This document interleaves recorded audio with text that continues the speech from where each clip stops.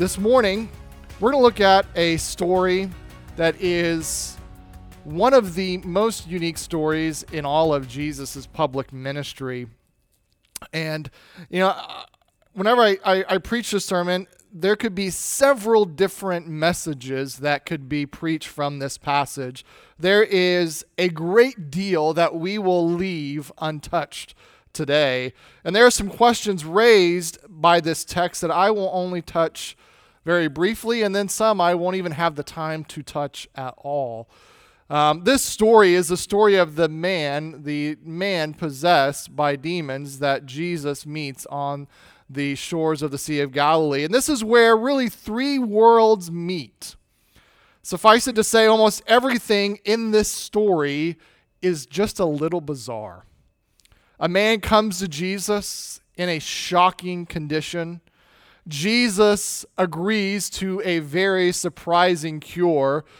The townspeople come to Jesus with a strange request, and Jesus gives the man an unexpected answer. So we're going to see in our passage today, these three worlds meet in a strange story: the underworld of evil spirits, the visible world of the human experience, and the upper world of the divine control are the three worlds that are all going to collide in our story. Evidently, this encounter made quite an impression on the disciples because it is found in three of our four Gospels, in Matthew, Mark, and Luke. The disciples never forgot how Jesus liberated a man who was infested with demons. Before we look at the details of the text, an underlying issue deserves our attention. In reading this story, some people downplay in our society today the reality of the demonic, calling it a symbolic of evil in our world today. Other people see it as an ancient way of saying that this man just had a severe mental illness. To say that this man was insane or mentally ill completely misses the point and evacuates the story of its primary meaning. This is not a story about Jesus curing mental illness. It's a story about Jesus showing his authority over the power of darkness. People in Asia and Africa, they read this story and they understand and they shake their heads. People in Haiti know what the demonic is all about. What seems alien to us is commonplace to other cultures around the world. I can remember as a young man, my dad went down to speak for his friend that was pastoring a church in Ponce, Puerto Rico. And back in the early 90s, open windows, the breeze just came through, and there was a woman who stood across the street from the church with a megaphone screaming at the top of her lungs the entire church service. And the pastor of the church says she only does it while the church is meeting. We don't know where she lives or where she's from, but she stands out here screaming with the megaphone while we're trying to have church. We tried talking to her. The best that we can surmise is that she's demonically, oppressed. That's why this happens. In other places around the world, that action is very commonplace. We do not see that as much in America today. That was really my first as a young man kind of coming across that and seeing that. Jesus had come to the region of the Gerasenes on the eastern side of the shores of the Sea of Galilee. This is Gentile territory. The Jews occupied the northern part of the Sea of Galilee where Capernaum sat, and they occupied the other side of the Sea of Galilee, but on the eastern side, it's Gentile territory. The region is called Decapolis, which means 10 cities. He had come to this area to rest and seek relief from the Jews who were following him on the other side. He had these large crowds who kept following him. He needed rest, so he comes over to the Gentile side of the sea. And a study of the text reveals really kind of four different prayers or requests that is made of Jesus in this passage. The demons make the first two, the townspeople make the third, and the liberated man makes the fourth. We can group the details of the story. We're going to call them prayers today, around 4 prayers that we find in the story. The first one is prayer number 1, do not torment me. Let's read, starting Mark chapter 5, verse 1. They came to the other side of the sea, the country of the Gerasenes. And when Jesus had stepped out of the boat, immediately there met him out of the tomb a man with an unclean spirit. He lived among the tombs, and no one could bind him any more, not even with a chain. For he had often been bound with shackles and chains, but he wrenched the chains apart, and he broke the shackles in pieces. No one had the strength to subdue him. Night and day, among the tombs and on the mountains, he was always crying out and cutting himself with stones. Now, the Bible doesn't tell us how this unfortunate man became infested with demons. The Bible does not say, and it's useless to speculate. It's sometimes said that demon possession is a result of some kind of sinful activity. That may be true, but the Bible never presents demon possession as the result of a particular sin or a set of sins. What we can say for certain is that the demons are spirits that God had originally created to worship him. They were originally good angels who followed Lucifer and his rebellion against God. We actually looked at this past week in our group here on Tuesday night. They are powerful spirits who now serve Satan and his evil purposes on this earth. Their purpose is entirely wicked. When they infested this poor man, they drove him from society, gave him incredible physical power, and caused him great torment. People tried to chain him and shackle his hands and his feet for his own safety, but somehow he broke the chains and the shackles, and he roamed free among the tombs. They put him under guard, but the guards could not restrain him. The demons caused this man to act in increasingly bizarre ways, so that he ended up living away from the rest of society in the tombs. When I think about this man, I couldn't help but think that this was somebody's son from the town, somebody's uncle. And no doubt the guards were probably family members there trying to protect his life. They were probably trying to restrain him with chains, not as a sense of punishment to him, but as a sense of trying to help him from hurting himself. No doubt had been this way for a long time. Humanly speaking, we might look at him as he was a hopeless case. Verse 6, and when he saw Jesus from afar, he ran and fell down before him. What a strange action. And crying out with a loud voice, he said, "What have you to do with me, Jesus, Son of the Most High God? I adjure you by God, do not torment me." The most shocking fact, and the one worth thinking about, is the demons knew who Jesus was in this passage. There is no debate here about the real Jesus. When the man came to Jesus, he fell down because even the demons believe, it says in James chapter 2, verse 19, and they tremble before the Son of God. So we see here in this passage, verse 6 and 7, the demon knew Jesus' name. He knows who Jesus really is, Son of the Most High God. And he knows what Jesus came to do, to torture him eternally. You see, demons, they are not atheists. They fear Jesus even though they do not worship him. Why did the demon ask Jesus not to torment or torture him? Because he knew Jesus had the ability to throw him in the pit, or called the abyss, forever. And he asked Jesus not to send him there prematurely. He has a request of Jesus. We're going to see what is that request. Number 2, send us to the pigs. Verse 8. For he was saying to him, "Come out of the man, you unclean spirit." And Jesus asked him, "What is your name?"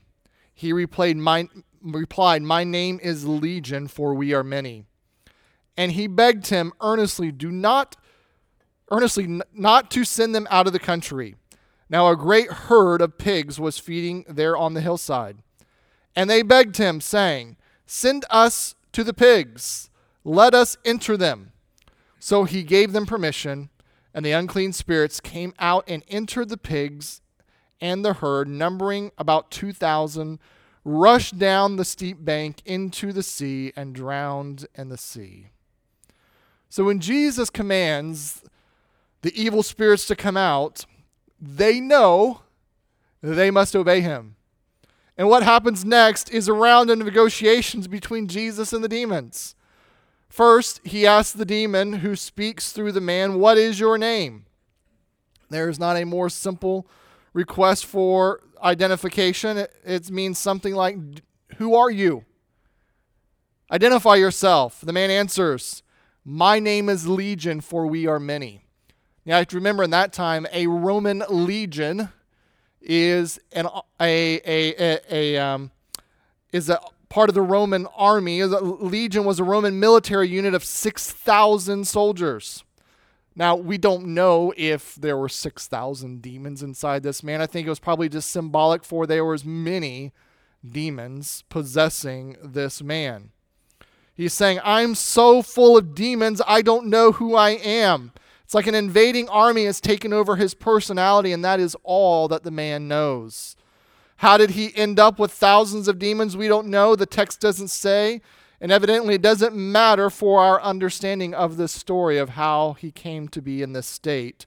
But when the demons realize they're about to be cast out, the next part of this negotiation is they beg to be sent in to the pigs, to not leave the region. Perhaps this part of Decapolis was fertile soil for demonic activity. Perhaps it was a hotbed of pagan religious practices. The Greek emphasized that they repeatedly begged Jesus not to send them somewhere else. Since there were a herd of 2,000 pigs nearby, the demons asked to be sent into the pigs. So we have several kind of perplexing questions as we come to this text. A number of these questions arise at this point. Whose pigs are they? We know that pigs were considered unclean by Old Testament law. If a Jewish farmer owned the pigs, he was in direct violation of the law. But since this was Gentile territory on the other side of the Sea of Galilee, it seems more likely that the pigs were owned by a Gentile farmer. So he would not have been subject to Old Testament law. A second question often asked is, how can demons enter animals? Although much has been written about this point, it is nearly all speculative. We simply don't have enough information in the Bible to answer a simple question like this. We know that it happened only one time during Jesus' ministry, and that's the only clear record in the Bible that we have of something like this ever happening. Note that the demons must ask permission of Jesus before they can enter the pigs. Don't ever make the mistake of thinking that demons are on some kind of same level or same plateau as Jesus or God the Father. And don't fall in the trap of treating Satan as if he were some kind of junior god, because he is not. Satan is a created being who can do nothing without God's permission. We see that multiple times throughout Scripture. Nothing without God's permission. In this story, we see that Jesus has absolute power on what the demons do and where they go.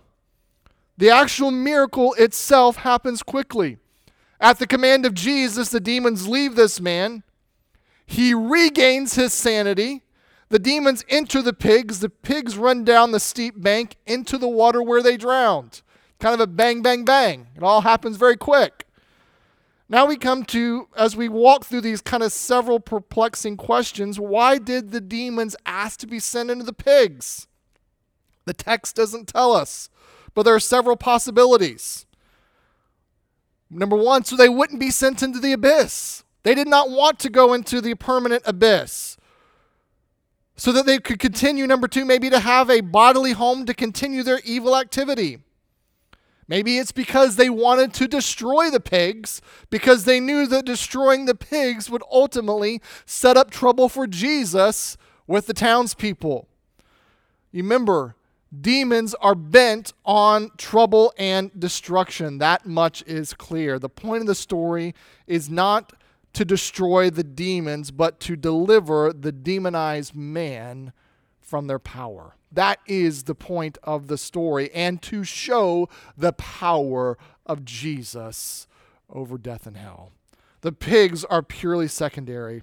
Jesus manifests his authority precisely where the demons manifest theirs, in the life of this poor, afflicted soul. We can only say that by sending the demons into the pigs, Jesus was providing proof positive that the demons had left the man. If he had just told them, flee and leave the man, we would see evidence of the man's changed life. But by sending them into the pigs going crazy and running off the cliff, proof positive the demons had left the man, entered the herd of pigs, and evidence that God was in control. No one could deny what had happened. What is the next request, or the prayer that we see in this passage? Comes from the townspeople. The herdsmen fled and told it in the city and in the country, and people came to see what it was that had happened. And they came to Jesus and saw the demon-possessed man, the one who had the legion, sitting there, clothed and in his right mind, and they were afraid. And those that had seen it described to them what had happened to the demon-possessed man and to the pigs, and they began to beg Jesus to depart from the region. Now, isn't this a strange request? This man who had just been tormented, crazy on the countryside, they see this man who is now clothed in his right mind, sitting at the feet of Jesus, and their first thought is not, who is this man Jesus? Their first thought is not, this man must be something special, that he has power over demons. No, their first thought is, this man's got to leave. The end of verse 17, to me, is one of the saddest verses in all of the New Testament. Jesus came to bring life, but the people chose death. He came to bring freedom, but the people chose bondage. He came to bring light, but the people preferred to walk in darkness. You would think that they would be grateful that this dangerous man had been healed, cured, and finally clothed in his right mind as a result of being delivered by Jesus, but it was not so. As word spread like wildfire, I'm sure the crowd began to grow. And they gathered there on the shore, amazed by what they see. This former madman was made a new man. He now sits quietly at the feet of Jesus, clothed and in his right mind. The man they had called crazy was now perfectly normal. The man who had run around naked was now formally clothed. The man who broke their chains was now sitting quietly. The man who had once had a legion possessing him now sits at the feet of Jesus. I like to think that, as I mentioned earlier, this was somebody's uncle or brother or son. He probably had the nickname of, that's just crazy Uncle Joe out there on the hillside. Referred to him with some kind of adjectives. Really the response of the people can be told in 3 words. They were afraid. They were afraid. Because change bothers people. Even change for the better. This explains sometimes why dysfunctional families often stay exactly the way they are. And this is why people stay in destructive relationships year after year. It's because they say, at least we know what to expect. When people look at the man, there was no doubt that a miracle had occurred. Evidently, the pigs mattered more to the townspeople than the man. But to Jesus, the man mattered way more than the pigs. They couldn't handle the transformation. Instead of rejoicing, they were afraid. Of what? What were they afraid of?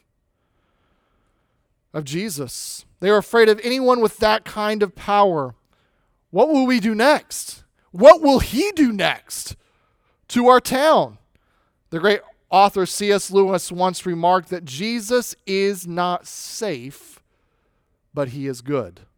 He does not always do what we expect, but he always does what is best. Sometimes they want you to leave because they don't have a place in their lives for a truly changed person. Dysfunction they could live with, but redemption by Christ is not a cognitive spot in their mind that they have a place for.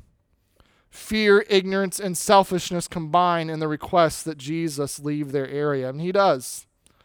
You see, all throughout Scripture, Jesus does not stay where he is not wanted.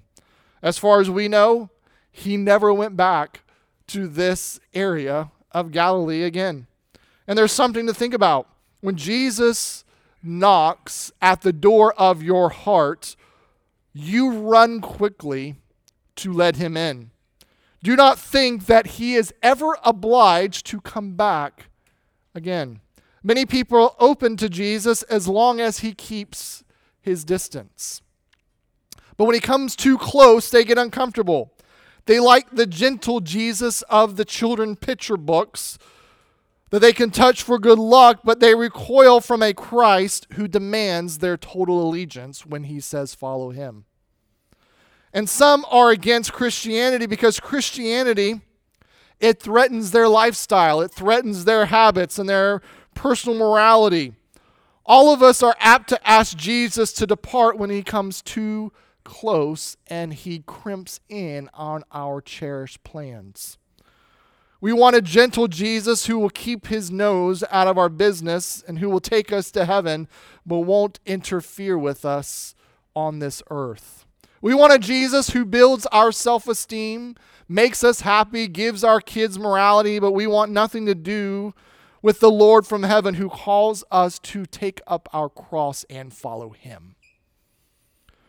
And more than the people today, they hear the gospel and then they say, if Jesus comes in, something else will have to go, and I don't want to let go of something else. The people who came to investigate the miracle asked Jesus to leave because it was bad for business. They were right. When Jesus comes into your life, the business of your life will never be the same again. He will utterly transform your life.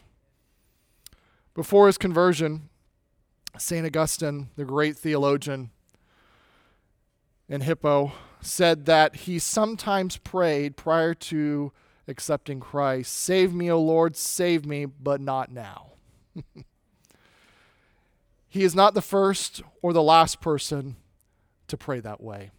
You see, St. Augustine was involved in a sex cult, and he knew that he would have to give that up to follow Christ. Prayer number 4, or request number 4, let me go with you. Verse 18, and he was getting into the boat. The man who had been possessed with the demons begged him that he might go with him. And he did not permit him, but said to him, go home to your friends and tell them how much the Lord has done for you and how he has had mercy on you. And he went away and began to proclaim in the Decapolis how much Jesus had done for him. And everyone marveled. No doubt, This man was famous among the 10 cities of the Decapolis. I mean, a naked man living in the tombs, crying out day and night, that could not be bound by chains. No doubt everyone in the Decapolis knew Uncle Joe. He went out to the region of the Decapolis, sharing how his life had been changed, and the people in the 10 cities, they marveled. Think about the various prayers or requests in this passage. He granted the request of the demons that they be sent into the pigs. He granted the request of the townspeople. He went away, but he refused to grant the request of the new believer. He did not allow the man to come with him. I think sometimes we see answered prayer is not always a blessing, and unanswered prayer is not always a burden. In this case, it was better for the man to stay there among his own people. They needed him, and he needed to be there. No doubt his request to go with Jesus was sincere. He may have feared, if you leave, I'll fall back into the old life again. That is a very natural fear. But he didn't understand that the best defense against a renewed satanic attack was to occupy his mind and his life with the greatness of what God had done in his life. Nothing would steady him in his new life like continuing to tell the story to the world around him about his deliverance that came at the hand of Jesus. Children love to play the game in school, show and tell. A lot of times teachers will have this after Christmas time when kids get their new toys. Let's have a little show and tell at school. Jesus instructs the man to go and tell. Go to the people you know best and tell the thing that you know best, which is what God has done for you. Jesus did that kind thing by leaving him behind. He would be a living reminder to the Decapolis of what Jesus had done and the power of God. This is where all missionary outreach begins. Start where you are and tell them what you know. Jesus found a demoniac and left behind a missionary to the power of God. Go and tell. That's what Jesus said to do. Anyone can do that. Don't let anyone tell you that you cannot go and tell about this Jesus that you serve.